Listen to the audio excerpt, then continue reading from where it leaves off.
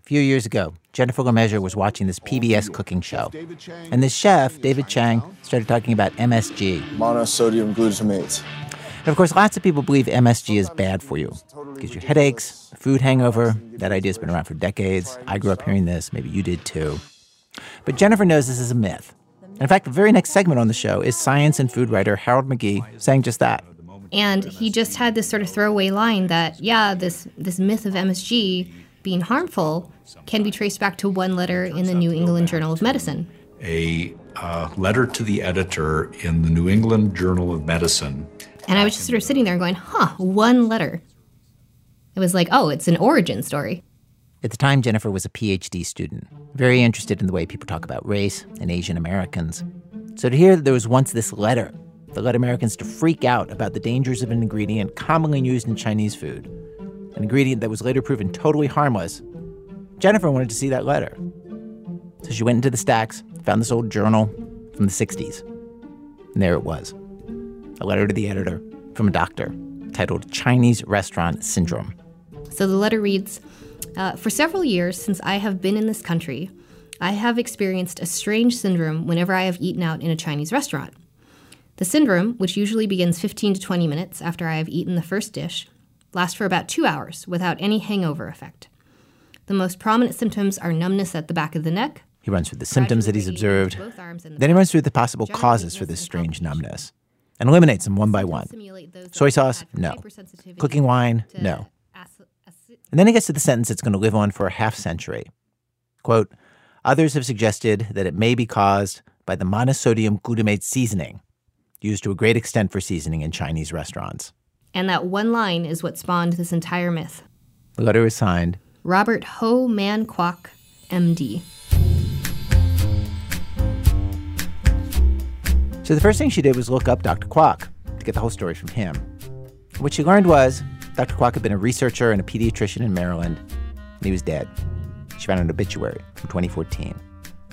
So instead, she traced the history of how this letter blew up, led to all these other things, by reading subsequent issues of the New England Journal of Medicine and newspapers from the time and other documents. She wrote a paper, published it in an academic journal in 2017. And then, after that, she gets his voicemail on her work number. This is last year. She's a professor at Colgate University. Yes, good afternoon. My name is Dr. Howard Steele. I'm a Colgate alum. In fact, I'm the oldest surviving trustee at Colgate, and I've been there since God and love it. At any rate, at first I'm just like, am I in trouble? Like, why is a board member calling me? What's going on? I have some information perhaps you might like to hear. And then he sort of pauses and he says, I am the author of Ho Man Kwok. I am the author of Ho Man Kwok. My brain just sort of goes, what? And I have a lot to say about it. I just surfaced. And I'm listening to the voicemail in my living room, and my jaw is just dropping. Because up until then, I had operated under the assumption that Dr. Ho Man Kwok was a Chinese-American researcher. And all of a sudden, I don't know what to believe. The confusion makes sense because, remember, there was a Dr. Robert Ho Man Kwok, the one whose obituary she read. So who is this guy on the phone? I have a phone. I answer that phone all the time because I store the little thing that keeps it electrified in my left chest. And he makes this little joke about how he keeps his phone in his pocket right by the thing that electrifies his pacemaker. So when the phone rings, my heart stops and I answer immediately. At any rate, it would be a pleasure to hear you. Hanging up now. Have a nice evening. Bye. Okay, what? Right? This message was just the beginning, the very odd beginning of a story that we're going to continue in just a minute. You will hear more from the mysterious Dr. Steele. Because this letter to the editor, I don't know. Is it possible that this is the most impactful letter to the editor in the history of letters to the editor? It launched an entire MSG scare that lasted for decades. Even today, 42% of all Americans think that it's bad for you. And it's not.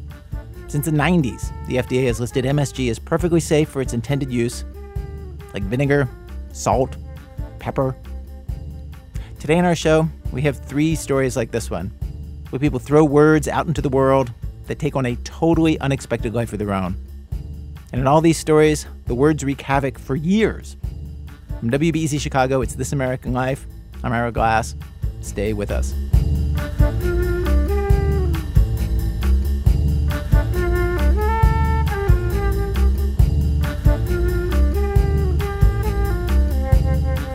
Act 1, humor is not the best medicine.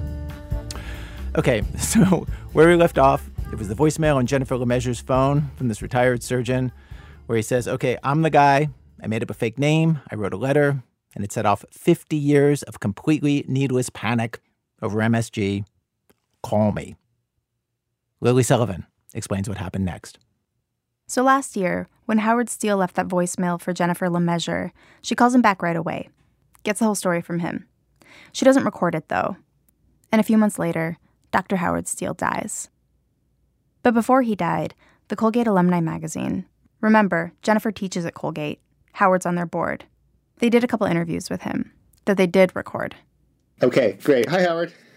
Hi, how are you today? I'm fine, thanks. How are you? That's Michael Blanding, the journalist who did the interviews. He's the one you can hear typing during this call. I'm gonna take you back to the beginning. Was a dear friend of mine and I were recovering from a Chinese meal we had downtown. We used to about once a week, and we were perfectly happy. And Howard's friend Bill was a doctor, too. They'd eat, drink, and talk shop. And they got to talking about being published in medical journals. Yeah, Bill Hansen. He said, you're stupid, Steele, number one. You shouldn't expect to send articles out and then get them published in these dumb journals. Howard's friend was a doctor of internal medicine, which he was constantly reminding Howard is a much smarter breed of doctor.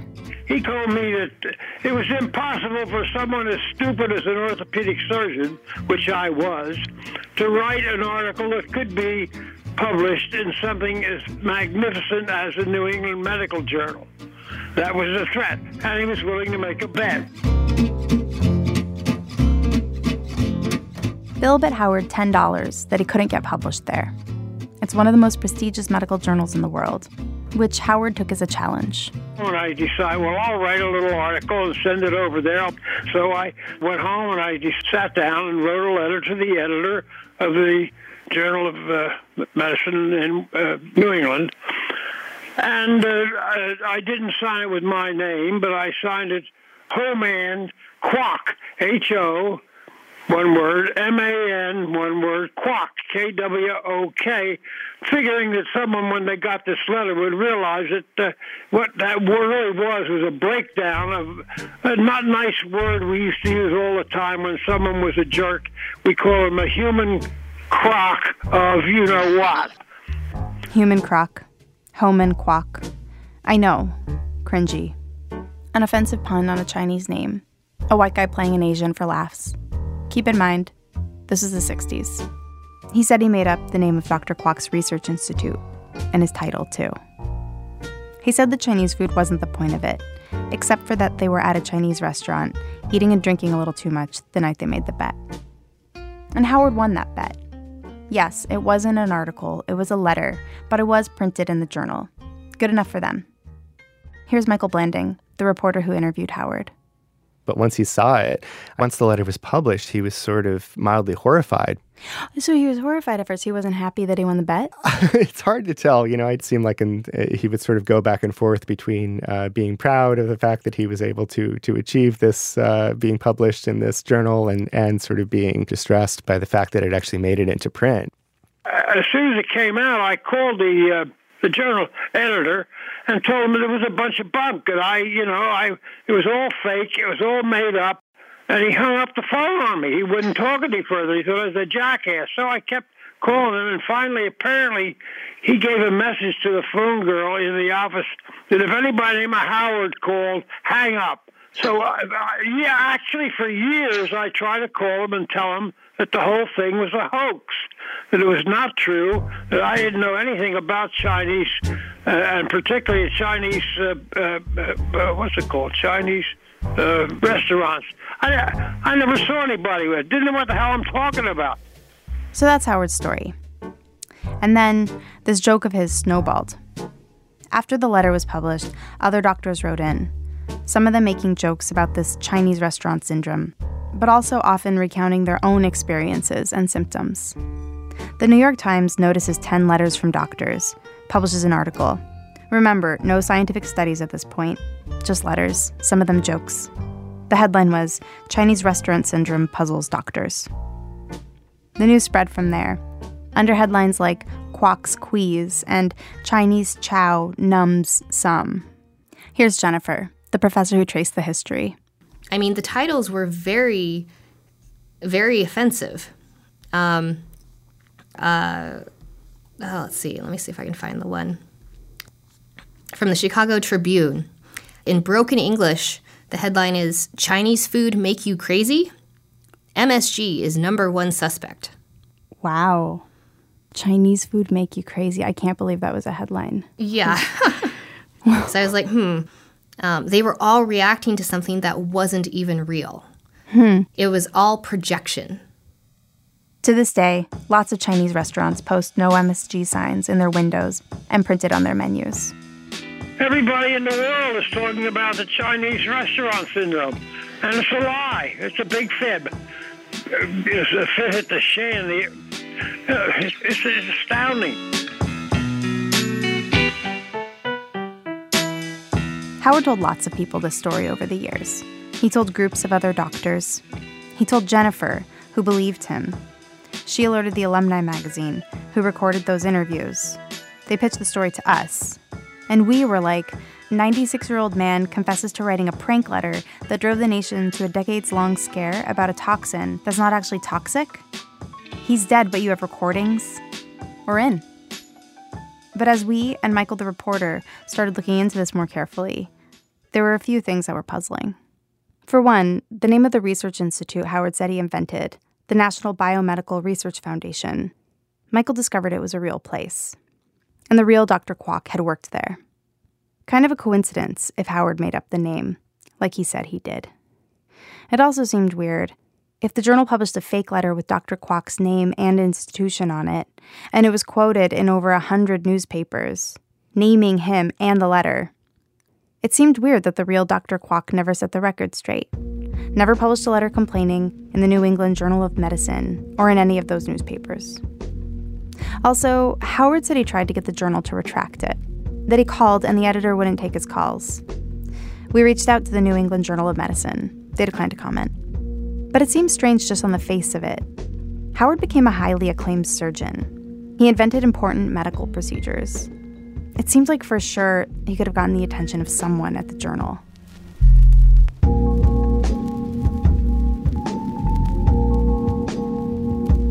It's hard to verify what really happened because everyone involved in this is dead. Howard is dead. The friend he made the bet with is dead. The real Dr. Kwok is dead. But Dr. Kwok has kids. We called them and talked to his family. We also spoke to one of his colleagues at the Research Foundation and the son of his boss there.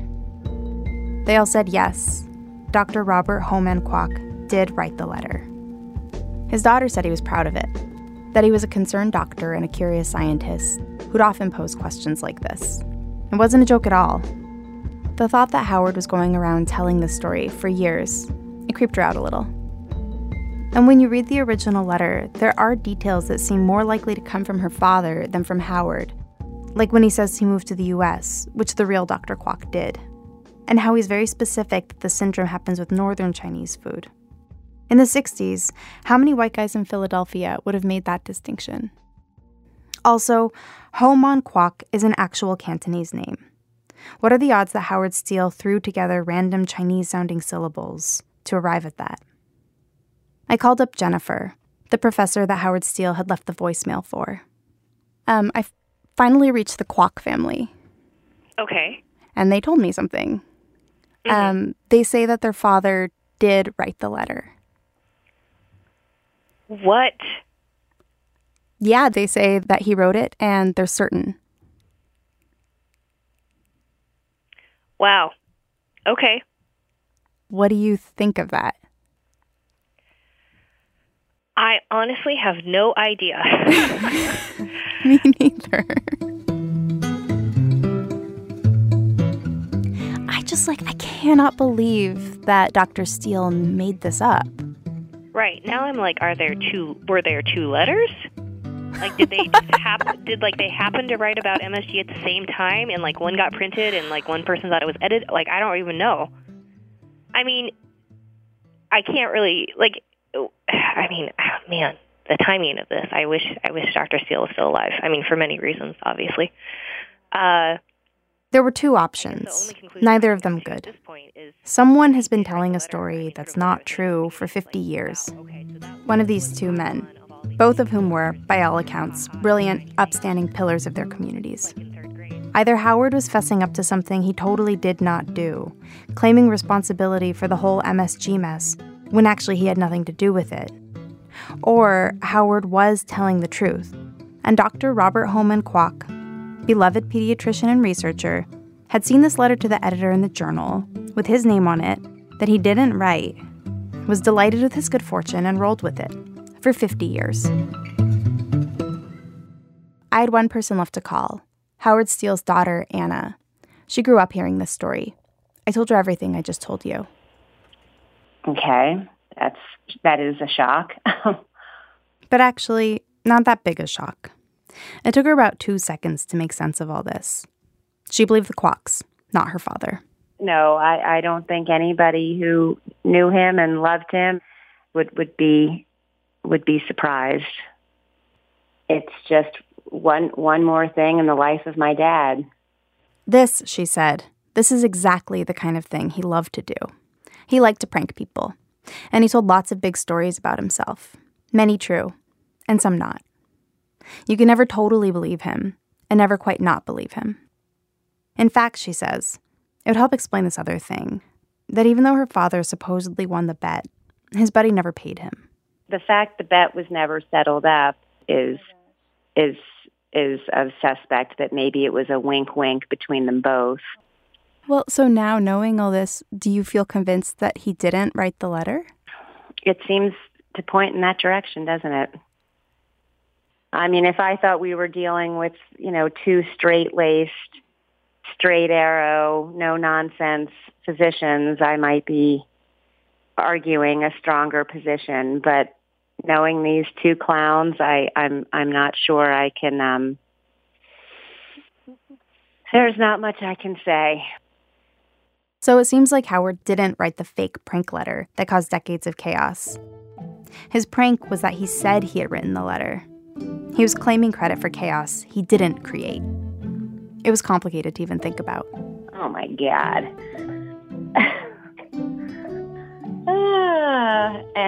That's too funny. All right, well, here we are. First, the world believed MSG was bad for you, and it wasn't. And now, we nearly believed a second piece of fake news, that it all started with Howard. Here's where Anna came down, loving her father and his best friend, but also, what the hell? I wish I could give them both a piece of my mind. I'm not angry, but I just want to say, you owe everybody a huge apology. What is wrong with you? And he would just start laughing, I'm sure. And he would have a big mischievous grin, and he'd say something like, I don't owe anybody an apology. You all should have had your head screwed on straight to figure out this was a joke. So many people near the end of their lives are trying to make things right. He was trying to make trouble. Like a last act, like a lifelong legacy prank? Kind of. He got the last laugh. I'll do anything you want to with this. Oh, I'll talk to anybody. They won't believe me anyway. I'm here and happy to screw things up further, but I can't believe what I did for 50-some years. So I don't know what anyone would want to do with it except shut my mouth, but it's getting kind of late. God will shut it pretty soon, and you know how she is. Howard died just a few months after he laughed his way through those interviews. He was 97.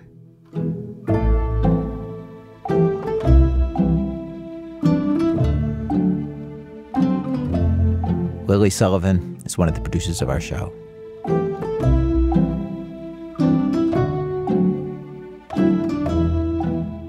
Act 2, Baby's Got Bank.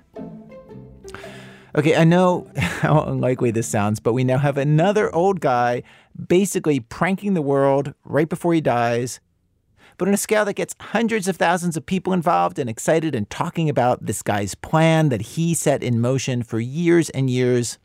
Stephanie Fu explains. In 1926, in Toronto, Canada, a 72-year-old lawyer named Charles Vance Miller was at lunch at the Queen's Hotel with two lawyer friends. They got into an argument over some legal matter. Miller told them they were both wrong, and he'd prove it if they followed him up to his office. He eagerly ran up 3 flights of stairs, grabbed a law book, plopped it on his desk, and then died. Just put his head down on the desk and was gone.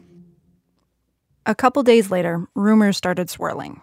Charles Vance Miller had done well for himself, gotten rich. He'd avoided scandal his whole life, was an upstanding citizen, though he had no family, never married. He'd hinted that he'd leave his fortune to the University of Toronto. But when his fellow lawyers brought out his will, that's not what they found. As soon as Miller's people started executing his will, they realized that his will was like an elaborate prank, as if he'd thrown a bunch of money out of a window to watch what would happen. He left stock in a brewery to prohibitionist pastors. He gave his racing stock to people who didn't believe in betting.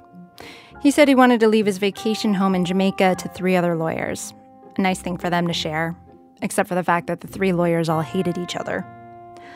But by far, the clause that unleashed the most mayhem was the last one. It's about all the rest of his money. I'll just read it to you. At the expiration of 10 years from my death, give it, and its accumulations, to the mother who has since my death given birth in Toronto to the greatest number of children, as shown by the registrations under the Vital Statistics Act. End quote. In other words, the woman who had the most babies in the 10 years after his death would be awarded a whole lot of money. 9 million Canadian dollars in today's money, or almost 7 million US dollars. There were immediately a number of theories as to why Miller did this, but none of them were charitable. If he really wanted to support a young woman with a bundle of kids, he could have just willed all the money to her at the time of his death. But setting this up over the next 10 years created a twisted contest. Some said he was an avid supporter of birth control. So maybe setting off a baby-making storm could be a wicked way to force a conversation about it. Some said he was trying to test the legal system's ability to hold up a crazy will, but that he'd really expected it would be thrown out, that the money would automatically just be donated to the University of Toronto, his alma mater. People said that Miller had been obsessed with the idea of what people would do for money. He liked to talk about how everybody had their price. Maybe he was testing the women of Toronto to see what theirs was. I don't think anybody, fully knows why he did this. This is Elizabeth Wilton. She wrote a 200-page dissertation on the contest. I just think he saw it as a big joke. I feel like the modern-day word for it would be that he was basically a troll. That would be a good word for it, yeah. He pretty much cops to it in his will. He says, "This will is necessarily uncommon and capricious, because I have no dependents or near relations, and no duty rests upon me to leave any property at my death. And what I do leave is proof of my folly in gathering and retaining more than I required in my lifetime." Apparently, Miller really liked to drop dollar bills on the sidewalk and hide and watch people pick them up.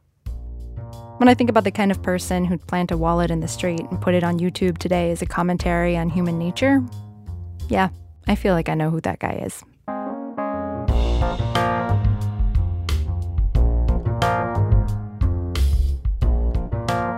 For the first few years after Miller died, nothing happened. A few newspaper articles were written. Nobody took it very seriously. Some relatives went to court arguing that the money should go to them. And then, 6 years after his death, the Attorney General introduced a bill trying to nullify the will and have the money donated to the University of Toronto. This was a mistake. Totally backfired. Before this, not many people knew about the will, but now that the government was trying to invalidate it, the press picked it up, and there was a huge public outcry. But not in the way you might think. The public was like, baby-making race? Hell yeah, we want a baby-making race.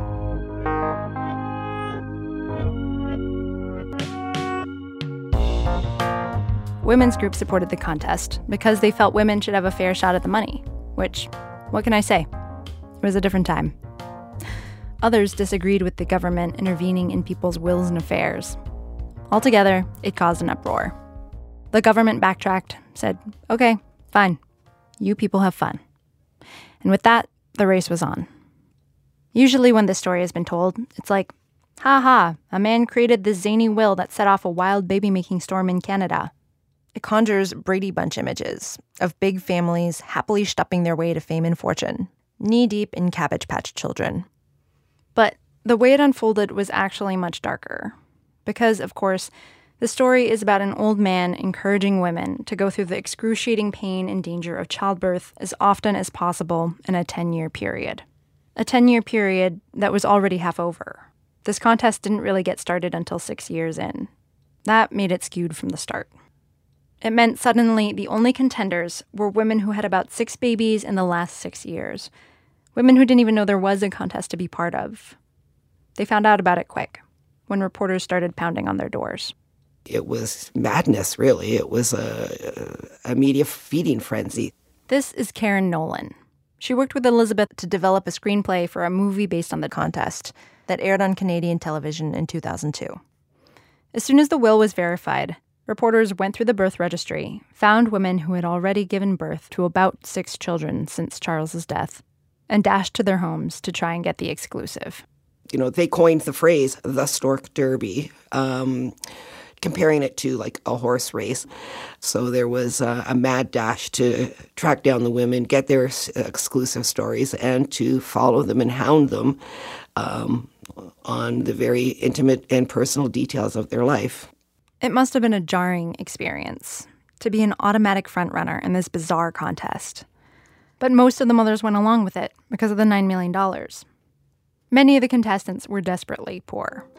During those first 6 years, the Great Depression had taken hold. Nearly a quarter of Toronto's families were on welfare. Families were living in shacks or camps. Some even ate groundhogs to keep from starving. Canada's birth rate had actually plummeted at the time. And so most of the families that suddenly found themselves in the running to receive the Stork Derby money agreed to media scrutiny because they wanted the chance at the prize, and because, in the short term, the newspapers offered them money. Exclusive contracts where reporters could come and photograph and interview the families whenever they wanted to. Sometimes the families even got advertising deals for things like soap. In many ways, this was sort of like an OG reality show, albeit a really perverse one. The frontrunners of the Stork Derby even became household names, like John and K+8, or maybe more like Octomom. After all, it was billed on the newsreels as Freak Canadian Race. Papers all over the world, from the New York Daily News to the Marshfield, Wisconsin News Herald, picked up the story. The press followed a bunch of contenders, but I'm only going to run through 3 of the long-term favorites to win. One of the first competitors that the newspapers dug up was Mrs. Grace Bignato. I don't want to give away who won or how many kids Mrs. Bignato actually had during the race, but over her lifetime, Mrs. Bignato was pregnant 24 times, though only 12 of those children lived. She was a working mother, she was a whiz with languages, picked up Polish, German, Yiddish, and worked as a court interpreter in Italian. All the while, she raised her 12 children and would get up at 4:30 in the morning to make 2 dozen butter tarts, macaroni, meatballs, sausage, and her famous red sauce for her family. But the public didn't exactly see her as a hero. Here's Karen again. The cultural makeup of Toronto at the time was a very waspy society. Mm-hmm. And we have this Italian family here who is, reproducing children at a rate that outpaced the white Protestant Anglo-Saxons. Mrs. Bignato's husband was an Italian immigrant, and some papers weren't kind about that. These were the years leading up to World War II. Of course, it didn't help that one of the other Italian contestants named one of their Derby babies Little Benito Mussolini, but because of their nationality, Italian families in the race received phone calls calling their families fascists and threatening to kidnap their children.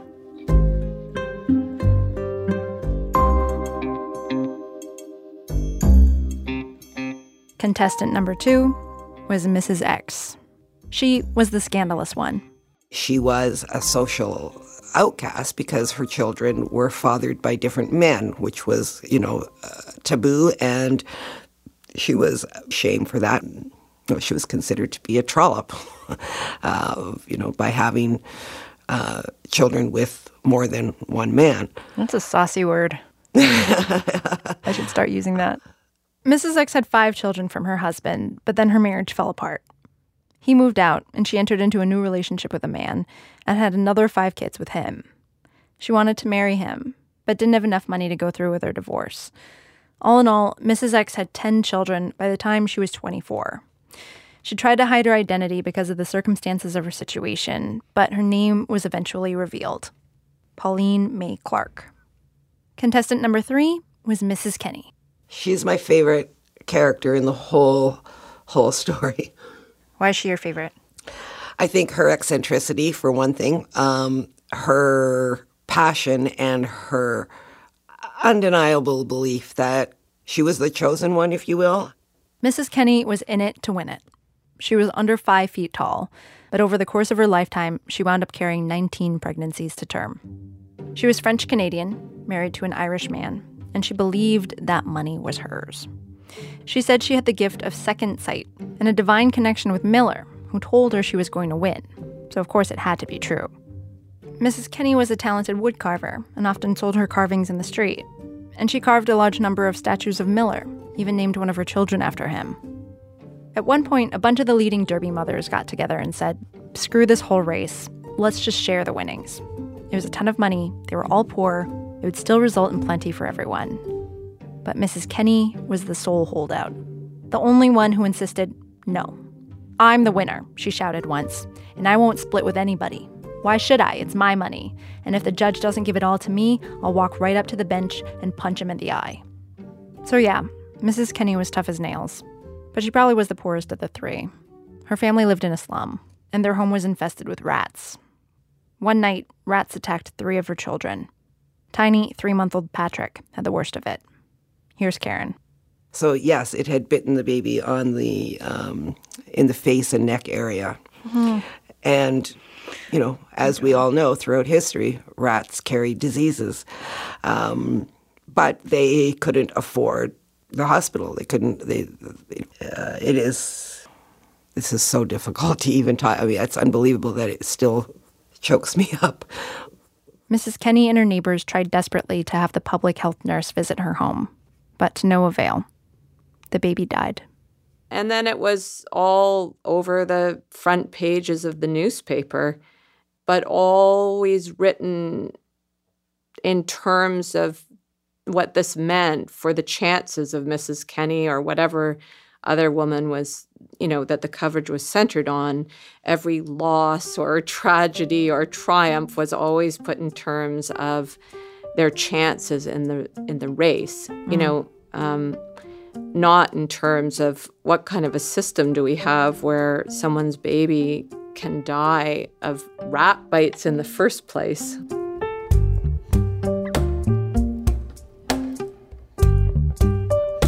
It's hard to say how many women had babies specifically for this race. When they talked to reporters, everyone always said the same thing. I would have had this child anyway. I tend to believe Mrs. Bignato and many of the other Catholic families in the race. I don't think Mrs. Bignato was ever playing the game. She'd been cranking out a baby a year long before she heard a word about the Derby, so the whole contest was just an added bonus to her. But then there was Mrs. Kenny, who was obviously playing to win and said outright that she was trying to make babies. And then you have Mrs. Clark. Mrs. Clark's situation was the most unsettling. It came out that Mrs. Clark's lover had drawn up a contract with her where he could get half her winnings if he impregnated her enough. Mrs. Clark's lover was also abusive. He'd given her a black eye, broke her door down, chased her out into the street after a fight. So maybe she didn't want to be pregnant as many times as she was. Maybe she was forced to. Here's Elizabeth. You sort of wonder, was she basically abused? Was she taken advantage of? Because if you think about also the kind of power dynamic that Miller set up between men and women, and at that time, like if your partner or if your husband or your lover thought that if he got you pregnant over and over that you might win millions of dollars. And she was a very young woman, and So you were sort of insinuating that maybe these women might have been coerced or... You know, I mean, I don't know. I mean, I think it doesn't take a lot for someone to put together with this young woman and so many babies and with this huge prize.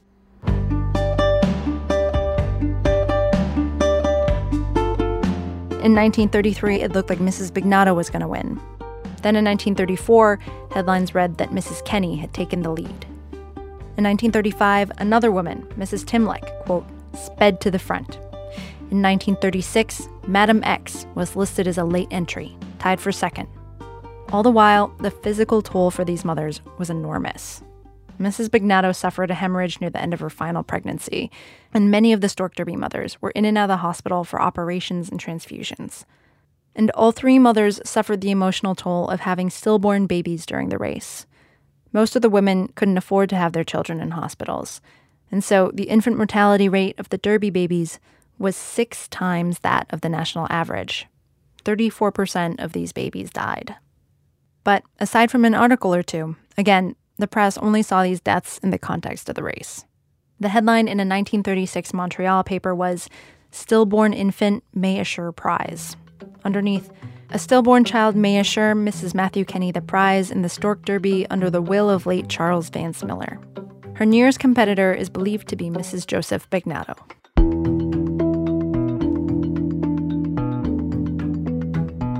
The race ended on Halloween 1936. But at first, it wasn't clear who'd won. Here's how our 3 competitors stood on that date. Mrs. Kenny claimed to have had 11 children. Mrs. Clark said she had 11 as well. Mrs. Bignotto had 9. But Mrs. Kenny and Mrs. Clark didn't walk away with the prize that easily. With Mrs. Clark, the scandalous one who had tied for the largest number of children, the lawyers in charge of the estate had some questions about her case and raised the question of whether children born out of wedlock should count. This is where it was clear that there had been a huge oversight. Nobody had actually set rules for this contest at its beginning. Remember, Miller explained this whole contest in 2 sentences in his will. So as the court saw it, there were nuances that needed to be figured out, rules to be set. But of course, only after the fact of everything, after the babies had been born and the blood transfusions administered. A massive multi-way court battle broke out. All of the contestants had to go to court to prove that they had the most children. Each woman had to lawyer up and go up against the lawyers for the executors of the estate. The fight went on for 2 years, and of course, now the rules would be determined in front of an audience. To figure out if her illegitimate children would count, Mrs. Clark and her lover's abusive sexual history was scrutinized on the stand. He recounted his physical violence with her, admitted to giving her a black eye and busting down the door to her house, and to the contract he drew up. When he mentioned the contract, the courtroom burst out into raucous, mocking laughter. And in fact, the lawyers regularly threw in crude jokes during the trial, soliciting giggles from the audience. In the end, it was decided that illegitimate children could not be counted within the Derby, and so Mrs. Clark's number got knocked down to 5. She was out of the running.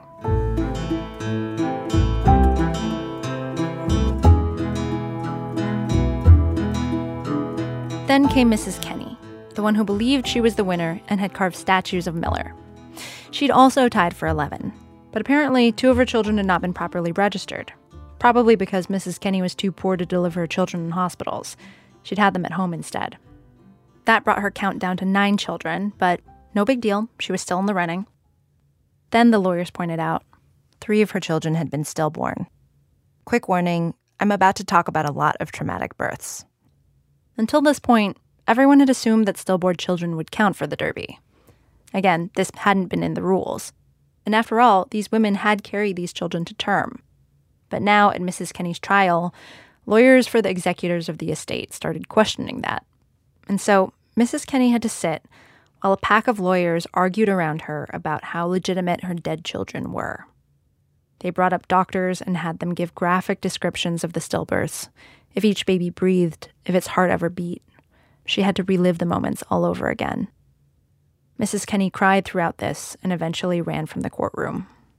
It was just all too much for her, and at one point she left the courtroom just screaming that she was being treated like a dog.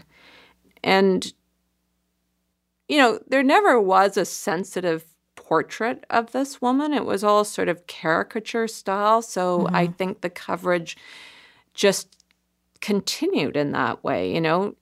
The newspaper report said she was shrieking, insinuated that she was drunk, and said, quote, "During the scuffle, Mrs. Kenney dealt at least half a dozen hard blows on the arms and bodies of the officers who showed great restraint in their tactics." In the end, it didn't help her case. "The child born dead is not in truth a child," the judge wrote. "It was that which might have been a child." Her count was knocked down to 6. Mrs. Kenney was out of the running.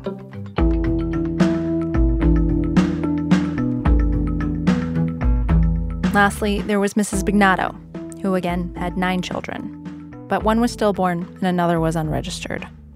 Mrs. Bignato suggested that there was some conspiracy with this. She said she'd registered the child herself at the Parliament buildings. She was quoted as saying, "If they can't find the record, it'll be just too bad for them up there. I will tear the Parliament buildings apart before I give up.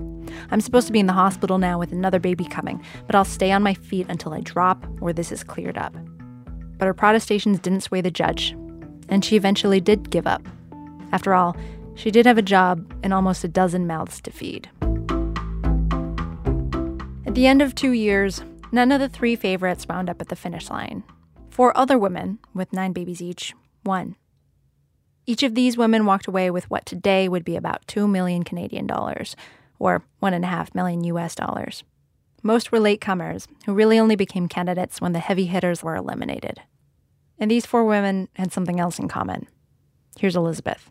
I mean, the families that won were white Protestant families who were essentially middle class and who had homes that when the reporters went into them and described the homes, it was always, you know, the clean and tidy home and the well-kept this and that, you know, the forerunners through the whole race were working class people and unemployed people, and they had varied ethnic backgrounds.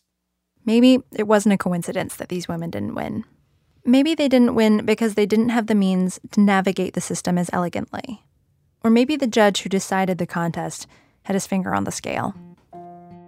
In its last 4 years, the public's view of the contest had turned, as people saw how it played out. It had encouraged the poorest women to have the most children.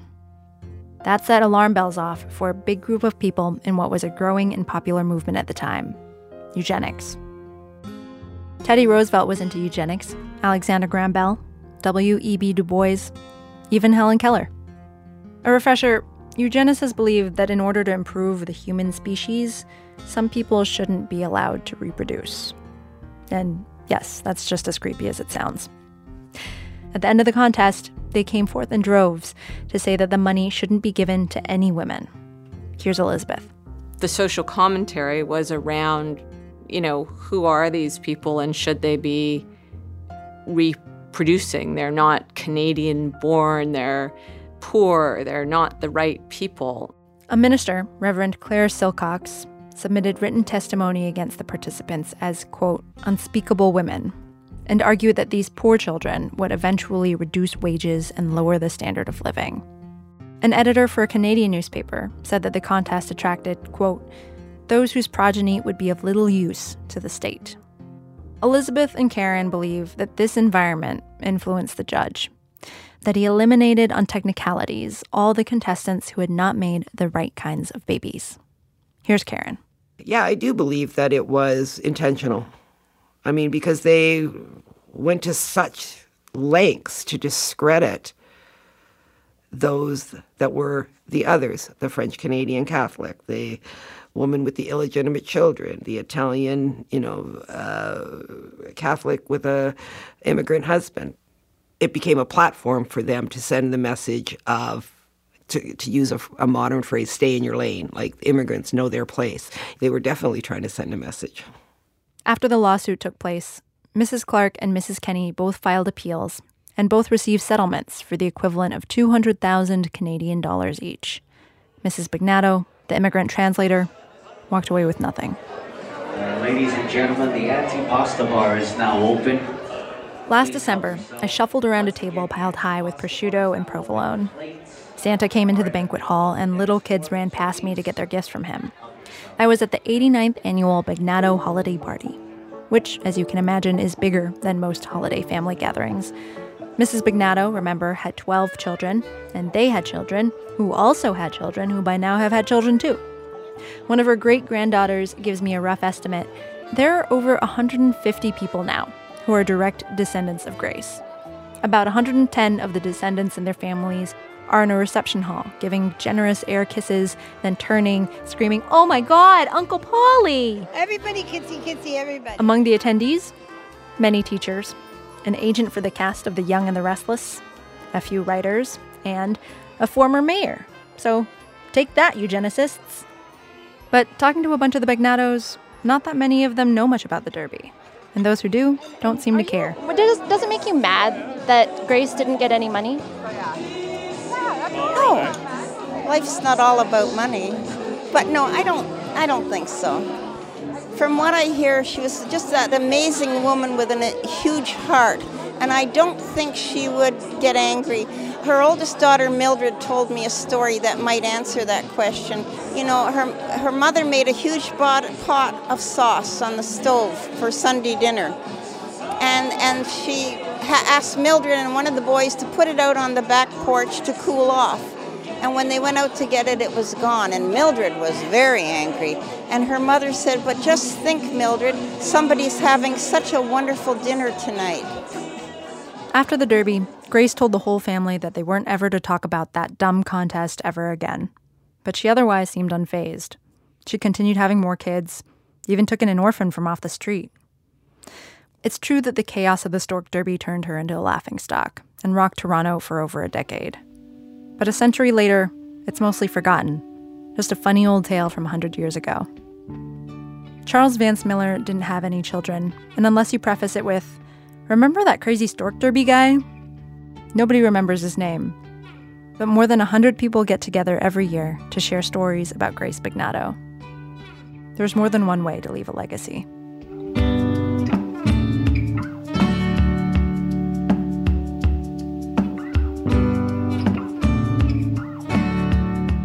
Stephanie Fu. She used to be one of our producers here at our show. She's now off writing a book that is part memoir, part science about complex PTSD, and looking for a publisher. Coming up, something said in the middle of a race, between one racer and another, that eats at both of them for years after. That's in a minute from Chicago Public Radio when our program continues. This American Life from Ira Glass. Today's program,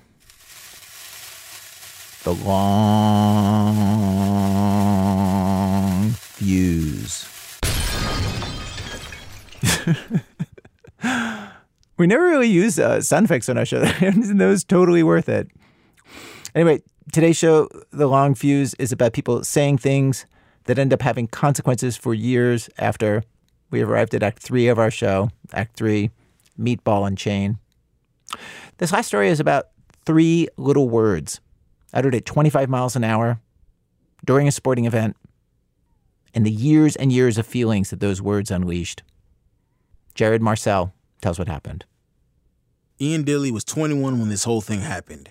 He was competing in a big bike race, a national championship. It was in Gainesville. Ian's from Austin, and when they got there, he saw that the roads were pretty flat, just like home. Plus, it was humid, but not too bad, just like home. So he was like, hey, I have a good shot at this thing. When the race starts, everyone comes out blazing. Everybody was racing really aggressively in that race. There was just a lot of attacks. There'd be a lead group of 5 riders, and then it would become 10, and then 15, and 20, and then a group would come out of that of 5 riders, and it was kind of like this amoeba that kept kind of like breaking up and coming back together. Ian wasn't considered one of the favorites, but on this day, in this race, he was better than most. He kept attacking, taking a lead, staying near the front the whole time. And then at one point, he realizes, oh man, I'm first.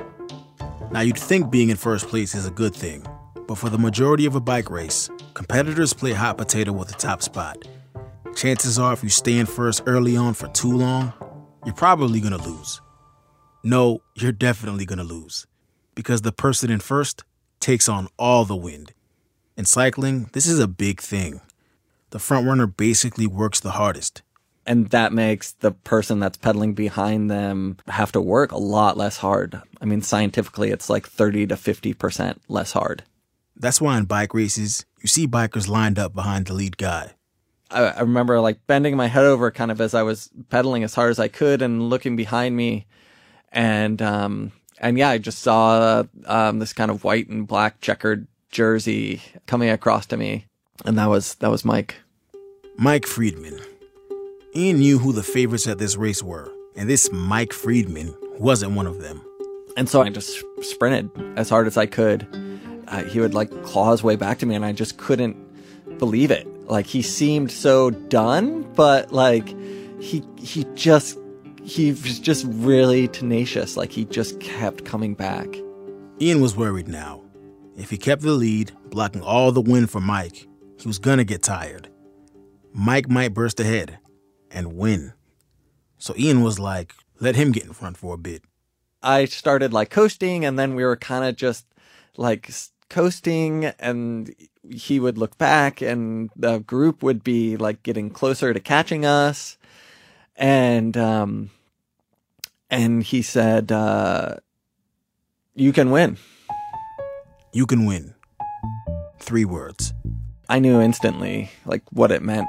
He means if I stop attacking him and let him stay with me, and let him sit in my draft, then when we get to the finish line, he won't sprint me. He'll let me win the bike race.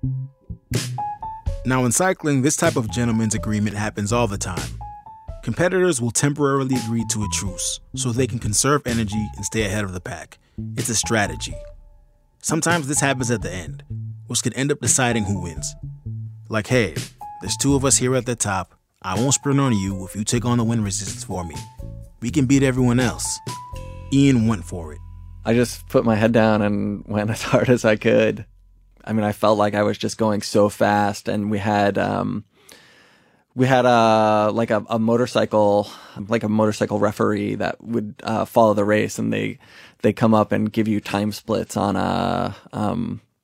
they'll either just tell you, or sometimes they'll have like a whiteboard that they'll write the gap between you and the chasers. And so they kept coming up, and it would be, you have 20 seconds, and then it was like 30 seconds, and then 40 seconds. And like the gap just kept going out and out and out. I mean, I remember with like 1 lap to go and just like feeling so happy, like I'd already won the race.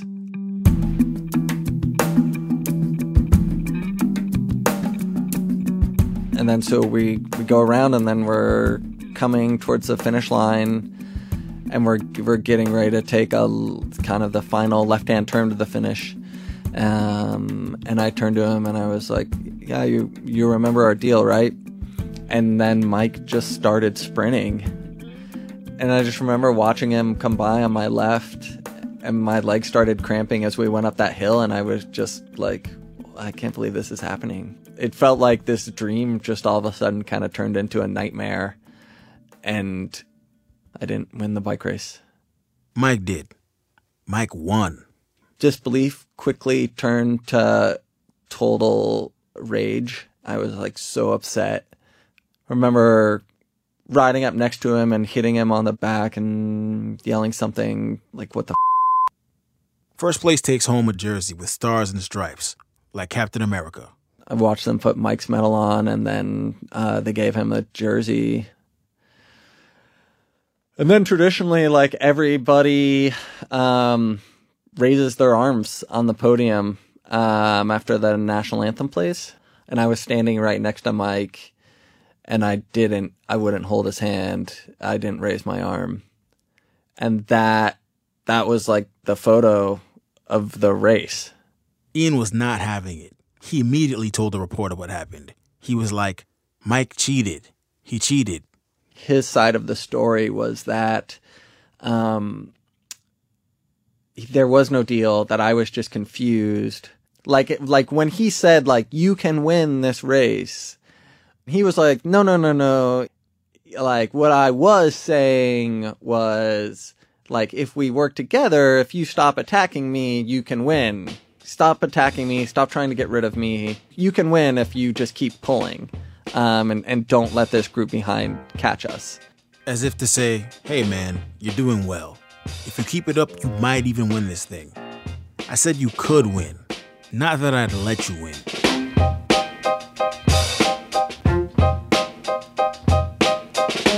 And so, life goes on. Ian races professionally for a bit, but gets injured and becomes a journalist. Of course, he covers cycling. Mike becomes an Olympian. The whole time, they're sort of circling each other's orbits, but avoiding crossing paths. And annoyingly, everyone in the racing world really likes Mike. He had this nickname as like Meatball, and he had a blog, and there was a lot of sort of like love for Meatball. And I was a little bit resentful about that. I was always thought like, they don't know the real Mike. Like, he's a cheater, and he goes back on his word. And like, I would tell people, or people would ask me about like, what happened in that race? And I'd be like, well, Mike's a cheater. And they'd just be like, well, it doesn't seem like something he would do, you know? And I'd be like, no, you don't know. People would sort of look at me sideways when I was like, I hate Mike Friedman. Be like, nobody hates Mike Friedman. What are you talking about? It's like saying you hate Mr. Rogers, right? Like, yeah. So as time passes, this race stays like a thorn in Ian's side. I realized like saying that sounds like a high school football player, like talking about competing in the state title game or whatever else. And then I totally get like how kind of like ridiculous and small that sounds as an adult, but it's weird. It's just weird how you cling to those things. Then one day, about 15 years later, Ian's covering a race in Colorado near where Mike lived. He's on the tour bus hanging out, and then one of the guys on the bus was like, I'm gonna give Mike a call and see if he'll come to the start line and hang out with us on the bus before we start. And Mike came onto the bus. We didn't even like look at each other, and then he left. And then when he came back, I was standing outside the bus, and he had like a tray of coffees, and he handed me one. And I think he was just like, you know, I just want to talk to you about that day. I think about that race all the time. And I was like, man, me too. I remember seeing his lower lip shaking, just shaking. And that is Mike Friedman. That day on the bus, Mike didn't fully fess up and apologize. For Mike, it's complicated. Here's how he remembers those final moments of the race. I wasn't even thinking. I was just, man, we made this left-hand turn, and the finish line is right, within sight, 250 meters. And before I knew it, man, I was sprinting. Even going up to the line, I knew what I was doing. It was wrong, but I couldn't stop. Do you know why you did what you did, or have a better understanding of why you did it? Well, I think I was 17 years old at the time. So, I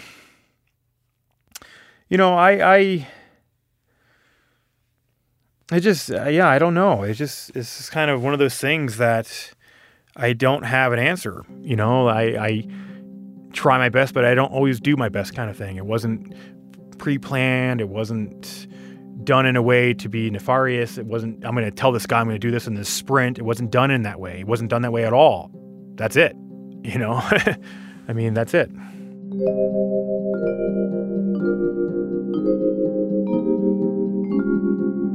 That's the only time I've ever cheated, ever, at a bicycle race, ever. He immediately regretted it.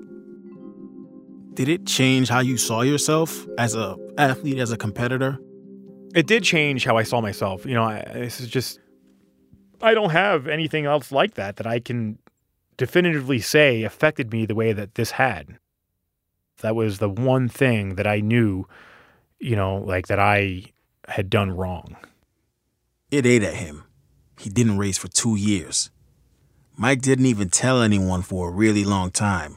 Fessing up that he cheated would mean that he was just that, a cheater. Not a kid who lost himself for a minute in a race. I didn't admit that this happened until, I was with someone that I wanted to marry, and then there was one other person that I told why I was drunk, and he's my best friend. It never meant as much to anyone else as it did to him, but he couldn't let it go. He thought about it for years. After his cycling career was done, His life sort of tanked. His marriage ended, hit bottom. He was living in a camper on his friend's land when he realized he wanted to reach out to Ian, that he missed his opportunity on the bus a year back. Here's Ian. He was moving back to Colorado. He was driving back and he called me. And that's when he said, yeah, I mean, you're right. It was a deal. And I'm sorry that I crossed the finish line first, that I didn't hold up my end of the bargain. Mike also wanted to give Ian the jersey, the Captain America one. He'd stuffed it deep in a drawer all these years, so they agreed to meet up. He drives like this really like revved up, like I think it's a Jeep or a pickup truck or something, and you could like hear it like rumbling down the street, like rah, rah, rah, rah, rah, rah. You could hear him pull up, and I mean I was like kind of nervous, and he came up and he was holding the jersey, and he gave it to me right away. He looked me in the eyes and he said sorry, and I said thank you. Like he had talked about, like I think he had even called like the governing body and asked them if there's any way that the actual results could be changed, and like, yeah, he was just like every effort to make it right. I was just like, wow, like when does that ever happen in someone's life? I mean, I don't even know when I've ever done that, you know, like just like made something that I did wrong right, like decades later. This event set off by a few words had just ballooned and ballooned in their heads for about 15 years. Even though, in the grand scheme of things, this race didn't matter. It's not like it was the reason Mike made it, or the thing that ended Ian's career. And fixing it took something that's so simple. 3 words. You were right.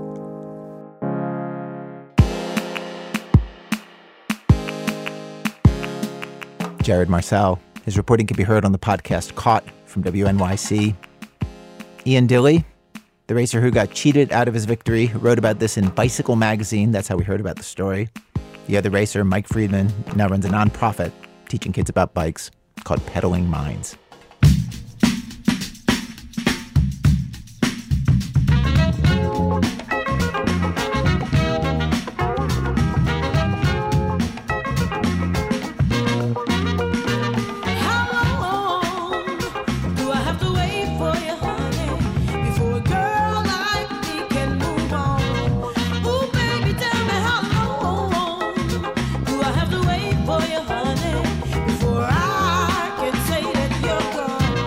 Our program was produced today by Diane Wu. The people who put our show together includes Ben Calhoun, Zoe Chase, Dana Chivas, Sean Cole, Aviva de Kornfeld, Neil Drumming, Jarrett Floyd, Damian Grave, Miki Meeks, Stone Nelson, Catherine Raimondo, Ben Phelan, Nadia Raymond, Robin Semyon, Alyssa Shipp, Lily Sullivan, Christopher Sotala, Matt Tierney, and Nancy Updike. Our managing editors are Susan Burton and David Kestenbaum. Special thanks today to Ptolemy Slocum, Chuck Long, Chris Bateman, David Goldenberg, Veronica Simmons, Astrid Lang, Brandon Copley, and Michelle Solomon. Our website, thisamericanlife.org. You can listen to our archive of over 600 episodes for absolutely free. This American Life is delivered to public radio stations by PRX, the Public Radio Exchange. Thanks as always to our program's co-founder, Mr. Tony Malatia. You know, I called him earlier today, and I caught him, I don't know, he was at the gym in the middle of his sprint intervals. I mean, I can't really, man, the timing of this. Actually, real life Tori just had back surgery this week. Feel better, okay? I'm Ira Glass. Back next week with more stories of This American Life.